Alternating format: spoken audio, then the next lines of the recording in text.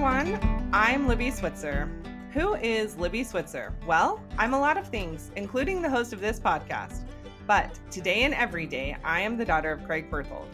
He's an LCSW who's been doing counseling my entire life, and I'm 37, so a long time.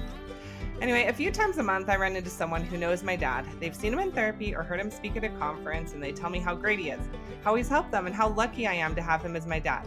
I agree. I am lucky, but you're in luck too. My dad's learned a lot over the years, and one of the things he's learned is that sharing his knowledge is a gift he's been given, and he is not about to hide that gift under a bushel. Nope, he's going to share it.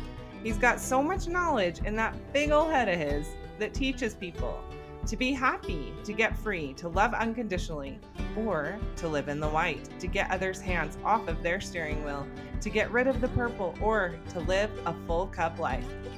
You probably have no clue what some of these phrases mean, but stick around, he's about to teach you.